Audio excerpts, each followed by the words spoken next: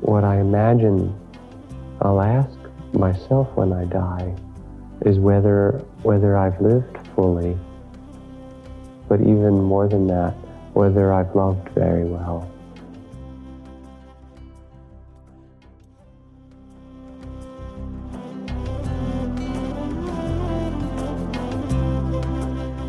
Hey there, Heart Wisdom fam, and welcome to Jack Kornfield's Heart Wisdom Hour here on Ram Dass's Be Here Now Network. I'm Ganesh Bremiller, welcoming you to episode 216, Heart and Mind, Wholeness and Emptiness. And I know I always say, this is a special one, but this is indeed a special one. I found Jack's final talk that he gave at the Insight Meditation Society, which he founded in 1975 alongside other Be Here Now Network teachers Sharon Salzberg and Joseph Goldstein. Many of the talks, the vintage ones that we've been listening to recently, have been from the Insight Meditation Society, and I'm sure I will still be able to unearth some others as we go along.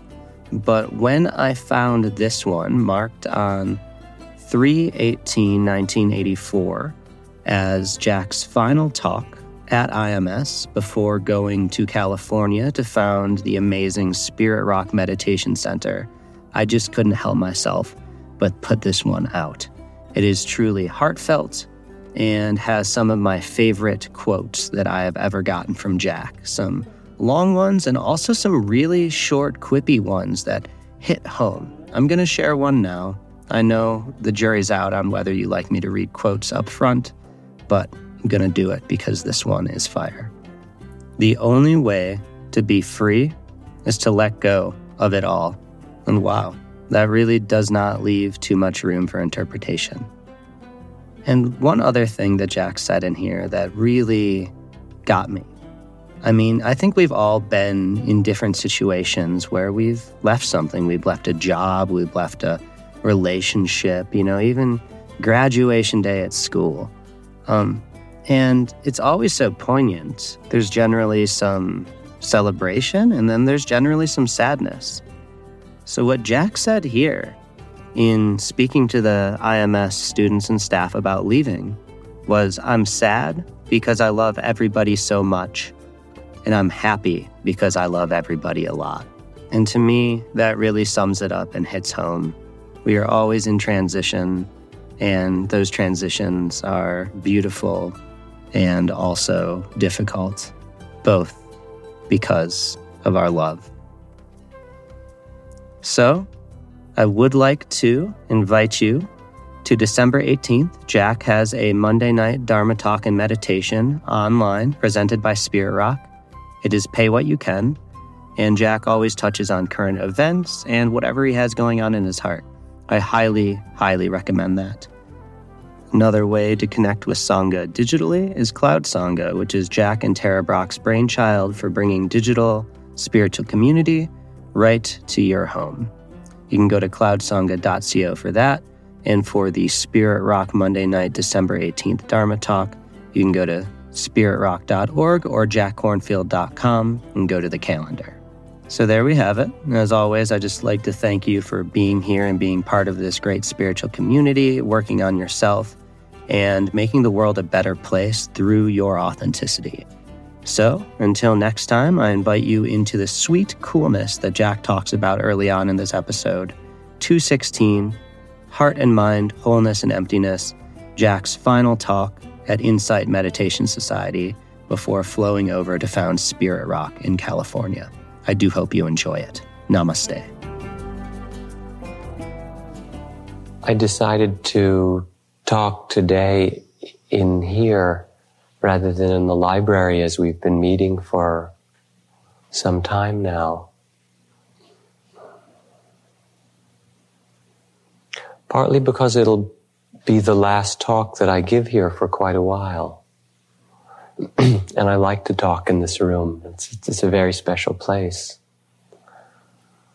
And partly because the sense in the library has been of such rich kind of discussions. And I'd like to discuss today a little too, but first I want to speak as a talk. And I want to share in some brief fashion, I'm not going to talk so long,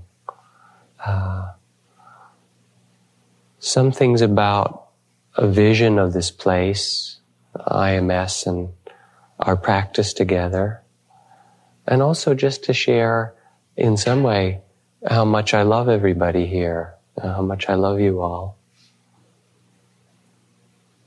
Maybe that mostly. The vision, I think, will kind of take care of itself. And people have come to me with concerns about the vision and how things are going to go or are going here. And I might ramble a little today, so please ramble along if you want. One of the things I feel is that there's a maturity and enough depth of people and numbers and understanding in the sangha, the people who sit, LTYs, the staff, the board, everybody all together, that it's like a viable organism now. I have a lot of pregnancy metaphors on my mind these days, and there's a certain level where the fetus becomes viable, and in some fashion or other, I feel that we as a sangha and a community have developed to a place where, no matter what kind of extremes or things are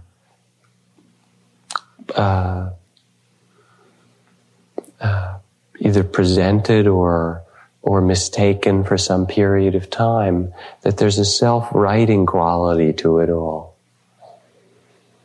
Anyway, I feel rested since the last time I talked to you about needing to rest. The sitting was wonderful. You know, it hurt some, as it usually does.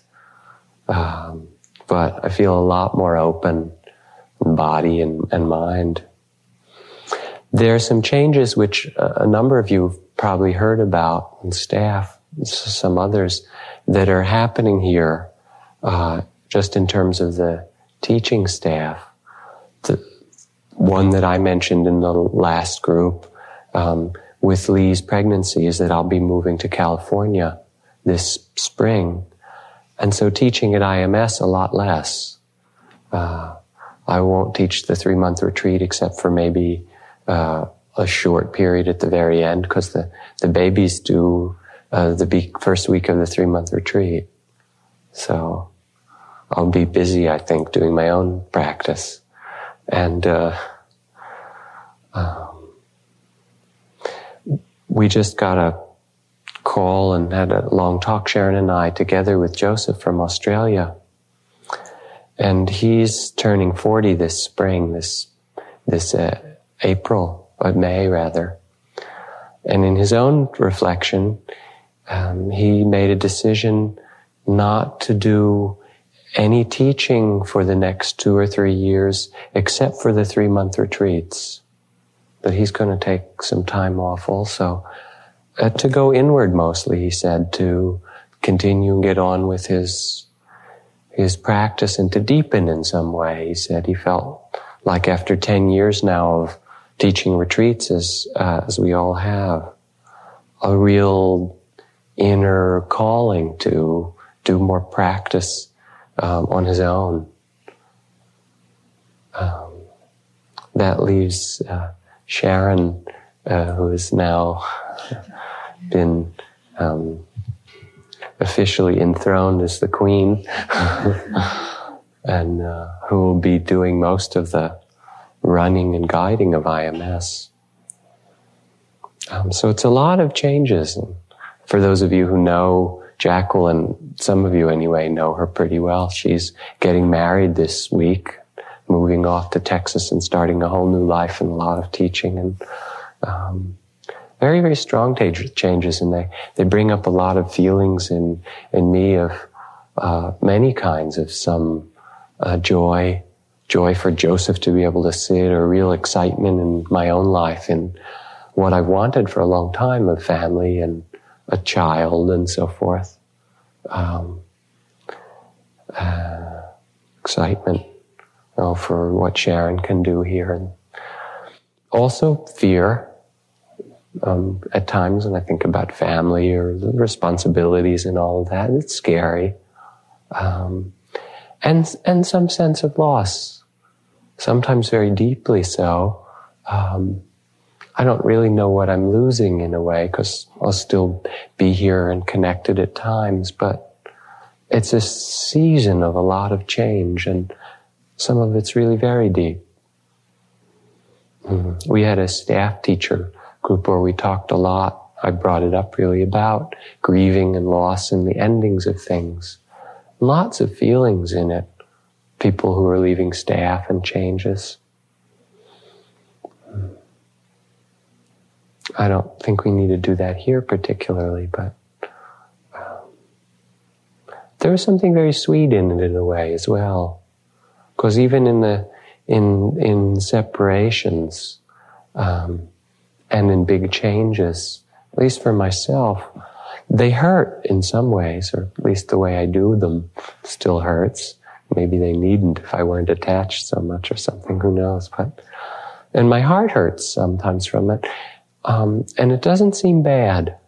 Actually, sometimes it seems really good, if that makes any sense to you. Because when it hurts also, it somehow feels open or alive. Not that it always has to hurt to be open, but there's something good in it and feeling it all. And so here we are today together. Yeah, mostly I just want to say that I love this place and I love you all a lot. It's very special.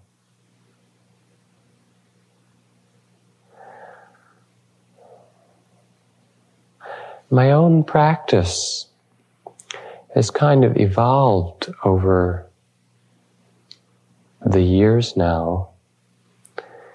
And it was a lot more of a mental practice to begin with. When I was first studying Buddhism and first meditating, and even as it got a lot deeper, it was a clearing of the mind becoming more silent and fewer thoughts, and starting to see with a vision, with some clarity, how things really arise and pass and are truly ownerless. There's a kind of coolness to that vision. It's just like on a hot summer day or something, when you go into a place that's cool and a cool breeze comes, it cools off at night. And that kind of vision of openness or spaciousness of mind and a clarity to see has a sweetness, a sweet kind of coolness. And that was the way of my own practice for a long time. A lot of impermanence.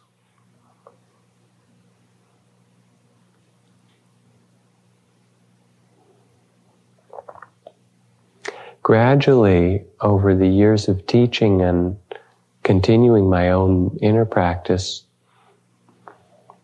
I found that it didn't work for me to stay that way, or it didn't work for me to continue to practice in just that way. I found that in teaching, and I think you probably find it in your lives, in your practice, that detachment was needed and emptiness, but also a lot more was needed qualities of the heart. Not of the mind, of space, but somehow of the heart, to connect with people, to feel them, and really to feel myself. I think it's the same, to feel love or compassion or frustration or anger or whatever, but to feel in a very full way. And somehow my work over these last years has been a lot more of that. Sometimes to the point where I feel like, I better be careful, I'm losing the emptiness, I'm losing sight of the space or the detachment. But I think that's okay. I feel like I might drown or get lost. I don't think so. It feels, in fact, that it's necessary, not for everyone perhaps, but for me and many of us, to feel as fully as we can, to love as fully as we can, to feel or sense or experience our bodies, our hearts, our minds, our feelings in a really complete way. When Suzuki Roshi teaches, he talks a lot about 0 and 1 and how our whole life is going back and forth moment to moment, of 0 meaning that it dissolves in 1 making it again, or of self and non-self alternating from moment to moment. But I'm not sure that it's moment to moment, one or the other. It feels really more like both, of emptiness and inform. And for me, part of the way of practice and part of what I guess I've tried to communicate in working with people, because it's been so beautiful for me, is to feel, to open, to touch in yourself what's going on very fully, whatever it is. And to use that to discover really deeply what emptiness is. Not to kind of skip over or ahead to detachment, because you can do that pretty easily.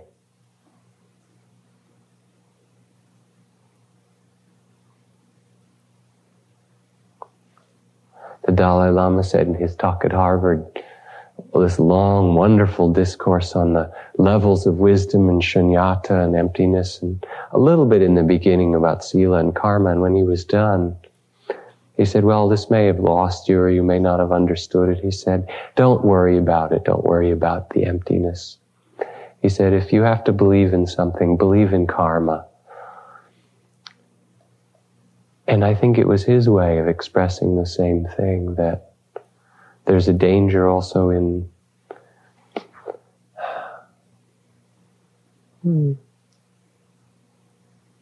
the concepts or in the realm of mind where we let go, but as a way to avoid. I want to read you a story, if I may, that staff people heard just the other night, because it's a story from Ram Dass's new book. On one of his new books on service. And I want to read it mostly because I loved it so much. And it speaks to these things so well. Take a look around. We're the only building left on the block. All the rest is rubble for urban renewal. We got some renewal going on right in here too. What's going on right now, I call bilingual bingo. What with the different languages some of these elderly people speak. It will take 5 minutes for a single number to get around the room. Different languages, some people are a little deaf or distracted. 2 ladies are into some argument. This one is always cheating. 3 people yelling bingo when we haven't even pulled enough numbers for it yet. It's insane. It's just great. And don't tell me this isn't how the whole world is running, by the way. I see this as an average life situation. Richard, Mrs. Schwartz is looking for her coat. Excuse me, these boys moving around like waiters at a fancy restaurant, flirting up these old ladies, putting on their sweaters, reminding them of the numbers. These guys were heavy. I mean heavy.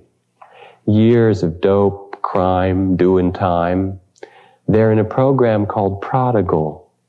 And I bring them over here to the center to help them make that last step home. Last shot for them, maybe. This center's a last shot for some of the old folks. Both groups on the edge, but we're all on the edge. Of course, people were a little skeptical at first. Ex-junkies and ex-cons helping old ladies. They're out there mugging them, man. That's what they said at first. And then I'd say, now think about it a little. There's something here for everybody. We'll pull everybody just a little more out of their thing with this. And it didn't take long for them to see what it really could mean. So I look around and it's wonderful. There's so much life here, I think it's going to explode sometimes. Then some guy comes up and says, that lady over there, she looks like someone I done one time. And I say, if that happens, go ask her if there's anything she needs. And he does. And I'm amazed. I can't believe it myself. I set up this scene, this crazy little world. I mean, the idea came around anyway. The old people and kids actually doing it. Part 2. I come to this center for company, older woman like myself. This young man who takes me home, he's a very nice boy. His mother, she should be proud of how he acts with me. I know he's done wrong. Look, they did it to me. One kid put a gun to my head and went for my diamond ring and wedding band. He bit my finger to get it off. But you know what? I wasn't angry. Maybe he never had any parents. Who knows what happened when he was very young? I had some terrible experiences when I was young. Poverty and war. World War I, I was 10 years old. The Germans dropped bombs. A woman jumped on me to protect me. Her body was ripped in half. She saved my life. I was very frightened after that. I'm frightened now. But I'm grateful for life, although it's a little lonely. But this boy, he drives me home, or he walks me home from the center. He helps with my groceries. He says, wear lipstick, a nice dress. You're very pretty. You should get married again, a nice lady like you. That man in the center, he wants to get married again. He's not good enough for me, I say. You're right, he says, marry me. You're good enough. But an old Jewish lady and a young black criminal, what would they think? I don't know what he sees in me to be so nice.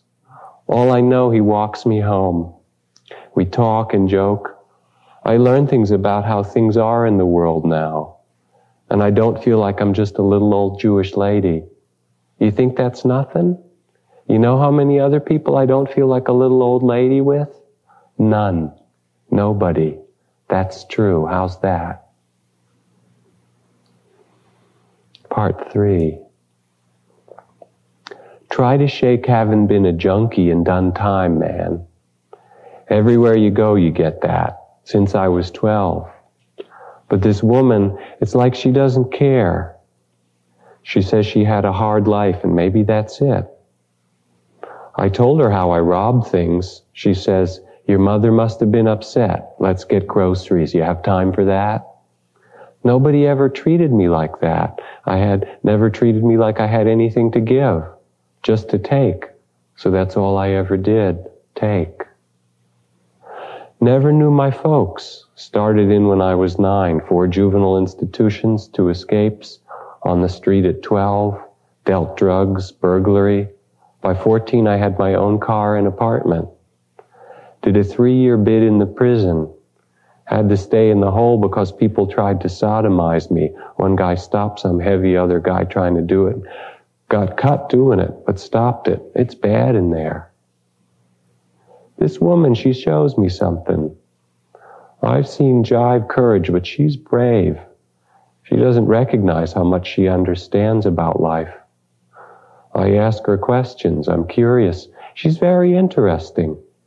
Ain't nobody ask her questions now, so she forgets how much she knows. But I ask. We learn things together. We have a good time. And I done a lot of time. Old or young, no difference. I'm 25 and I feel old. My voice sounds old on the phone. So old people, I understand their situation a little. They're scared. I've been scared. They live alone like in a cell. I lived alone in a cell. So this place, this program, the attitude toward life they got going here, it's showing me some things. And this woman too. I'm not who I always thought I was being with her. Her too, probably. It's like you're free, I said. I said, you're going to have me born again. She said, that's not for Jews. I've done enough time. I've done enough taking. Time to give something. Time to be free.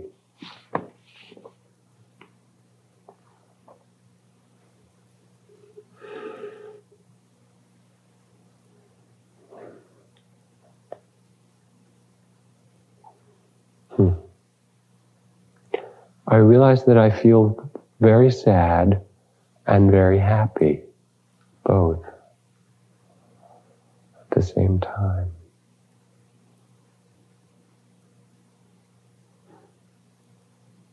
You think you can only do one at once, huh?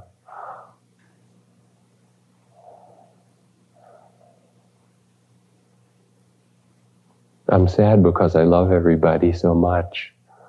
And I'm happy because I love everybody a lot.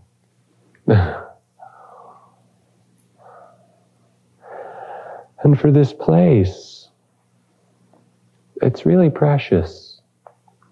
And it's made by all of us. It's made by those of us who teach and cook and work and staff it. Even more by the hearts and the dedication or the purity or whatever. I don't know what you call it. Or the guts, or the delusion, whatever, of all the people who come and sit here, and your willingness to come and do it and sit,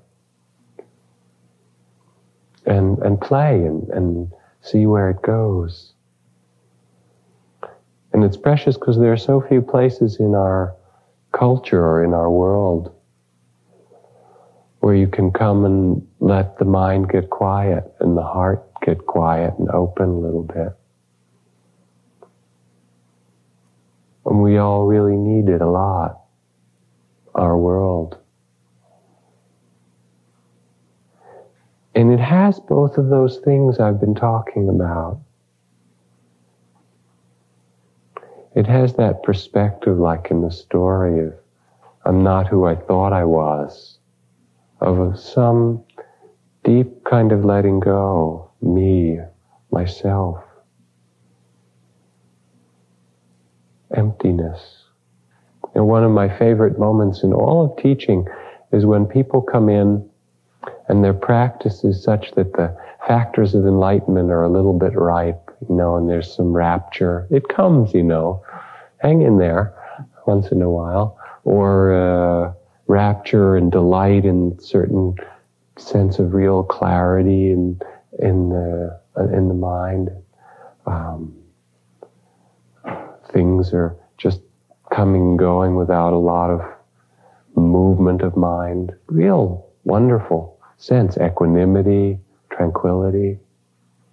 And first there's just the joy in meeting that, it's true, isn't it wonderful when the mind does that and the heart does that. And then of course, it happens to all of us, we get attached to that. And they come in and they say, wow, I got it. This is it. It's really clear. It's so pure. It's beautiful. It's quiet. Detached. And then I get to say, which I like to, I say, that's not it. Say that all those wonderful things that can come in their time and practice, they're not freedom. And they're not love either. There's just something else that's going on for a while. And the only way to be free is to let go of all of it. Those experiences and any others. Absolutely everything. To hold on to nothing. To see that none of it is ours. It isn't. And you can watch it. It's just a show of light and dark or whatever.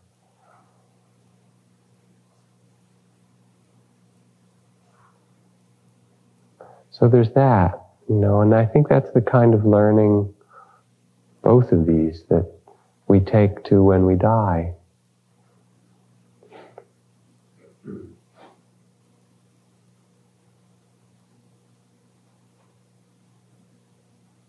Not going to be able to hold on to much in terms of the physical world when we die. I don't know how much else. I guess we'll have to wait and see. So there's that side of liberation, meaning nothing grasped. And then the side of the heart, which is an opening or a surrender or a trust, a willingness to feel or experience whatever's here. What part of yourself have you not accepted? Have you not felt? Have you not allowed and loved? It's your practice, that's it.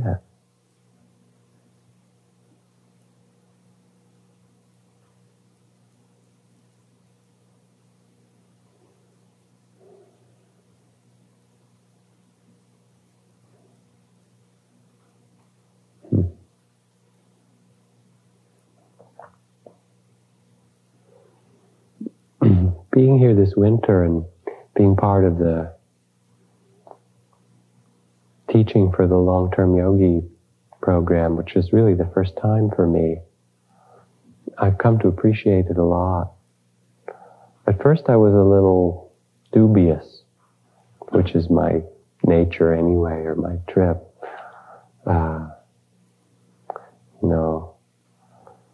People hang out and they're afraid to be in the world, and it's cheap and it's comfortable. And it's a little lonely and it's hard and stuff, but still not really practicing hard. Not like when we're in a 3-month retreat or something, when people are really practicing. But I don't feel that at all anymore. And I realized that I was mistaken. I have a real sense from all of you who are still here and the ones who've left recently of a devotion, a genuineness to your practice in your own style, in your own way, in your own rhythm. And for a long period of time, for 6 months or a year or several years, as for some of you, that's how it has to be done. It really has to be a rhythm that comes out of you. It can't be imposed like a retreat. It's really very wonderful. It's beautiful.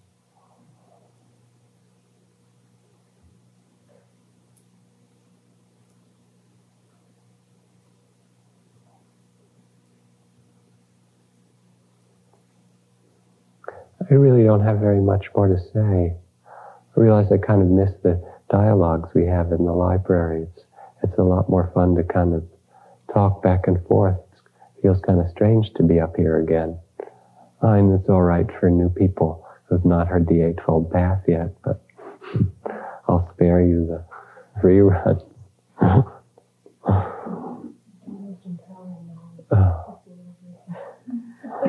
See this watch.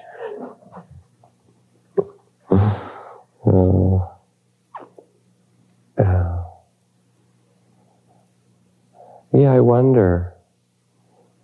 We talked about it, I guess, in the last group we were together. Maybe it was that one. I think about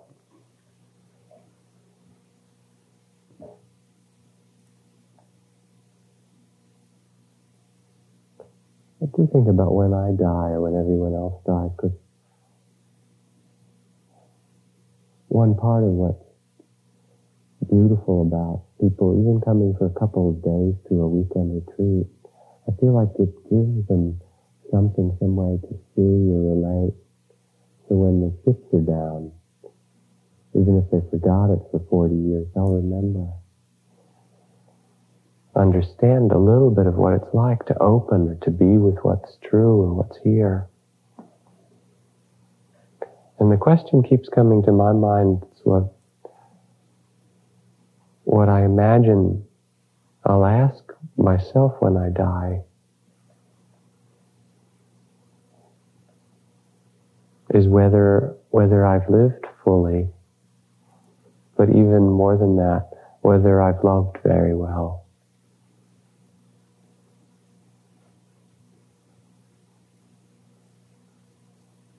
Maybe all the ways of practice and all the things we do are simply so that we can learn to love very well. Maybe that's all, actually. It's not so complicated.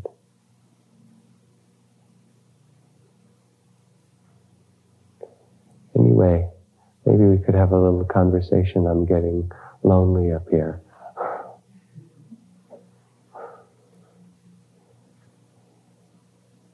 What do you think?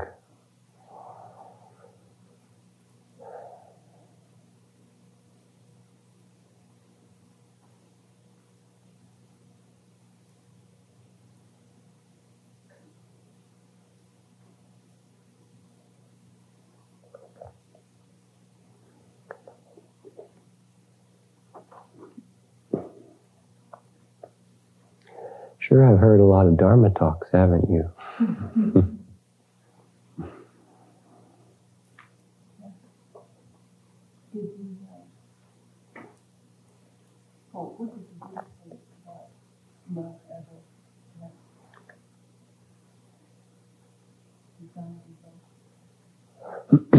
What did the Buddha say about love? That Buddhism is so big, there's a lot that was said. Desired result of practice.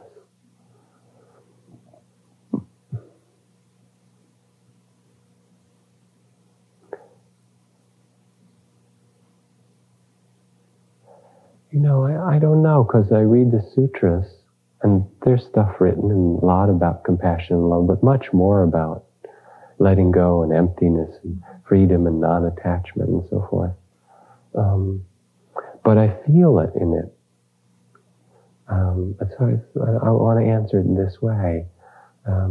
It's like, even with Krishnamurti, when I read his books, and I like them a lot, they're so clear and so forth, but they seem kind of harsh and cutting in a way. They don't seem so warm, even though beautifully clear.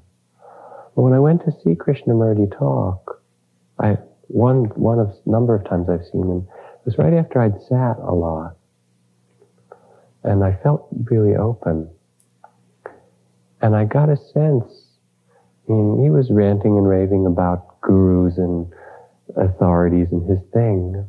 I got a sense of tremendous caring from him at that time, that he really wanted people to understand and awaken. And Ajahn Chah, who lived in the forest and who was my teacher for a long time, still is in some way or other. He talked mostly about letting go and non-attachment, non-grasping. But his being, his presence was love. It was really powerful. That non-attachment and not grasping and letting go. Mm-hmm. When you really feel it, not when you talk, but when you really feel it, that is love. It's the same. Total attention, non-attachment, not grasping, letting go. Yeah. This is love. But you have to feel it. Talking about that is nothing. But you feel it. Feeling it, love. Thank you. Yeah.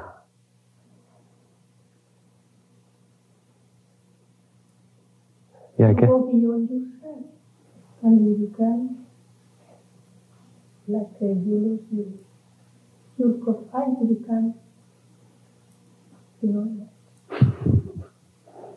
Yeah. And this is what the Buddha and everybody is doing.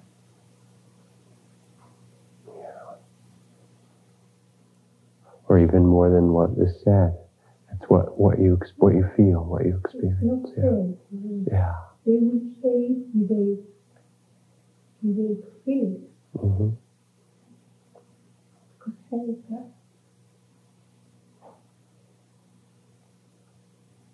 It's so funny, I've shifted too in teaching. Maybe you have in your practice, some of you. I used to think an awful lot about what the Buddha said, or what the sutras say, or what my teachers said, a lot. And I still like to go back and read it. It's sweet, it's beautiful. I don't refer to it so much anymore.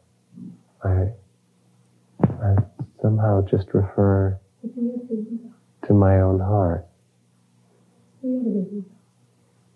Good question. Where's the Buddha? We are the Buddha. Uh-huh.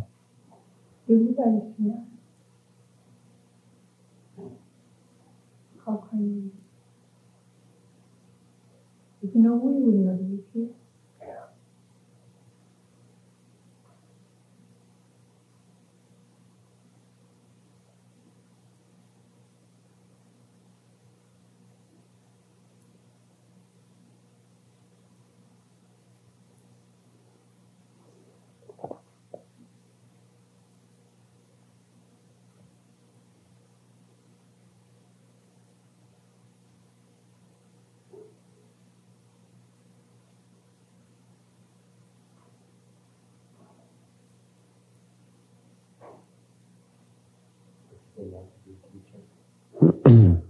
What's it been like to be a teacher?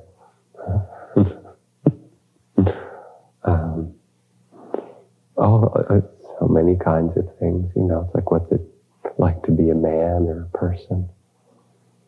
It's been heavenly and hell and various realms. Hungry ghost. What are the other realms?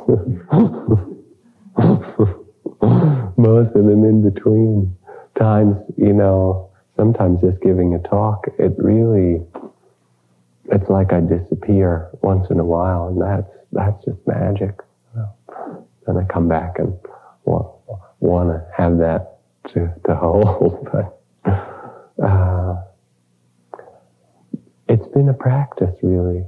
It's really been, when I look at it, a lot of learning how to love, or learning how to be open. It's really what a lot of it's been. Successfully and not so successfully at times.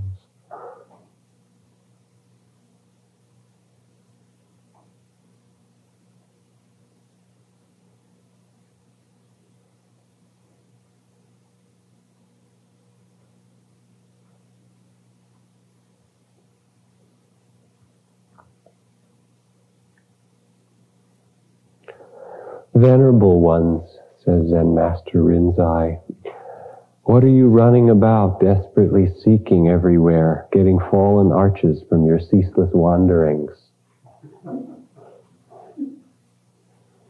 He goes on. Followers of the way, venerable ones, there's talk of a way to be practiced and the Dharma to be realized. Tell me then, what Dharma is to be realized and what way is to be practiced? At this moment, what do you lack for your functioning? And what do you need to restore by all this training? Young students, not understanding anything, put their faith in wild fox sprites and so get entangled in random talk and fancies, such as that of the law, the theory, how the practice must tally, guard against the evil actions, and so on to attain enlightenment. Such and other discourses are as frequent as April showers. An old master said, if you meet a man of the way on the road, do not stand in the way. Therefore it is said, if one tries to attain this way, one cannot walk the way. 10,000 wild fancies arise, chasing each other in the head. When the sword of wisdom flashes, there is nothing at all. Even before the light shines, darkness is already bright. And because of that, another old master said, the ordinary heart, that is the way.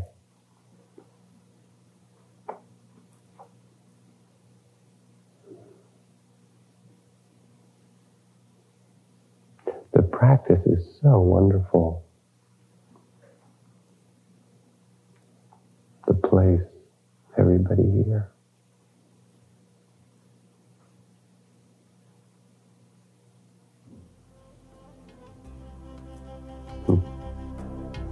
Okay, thank you.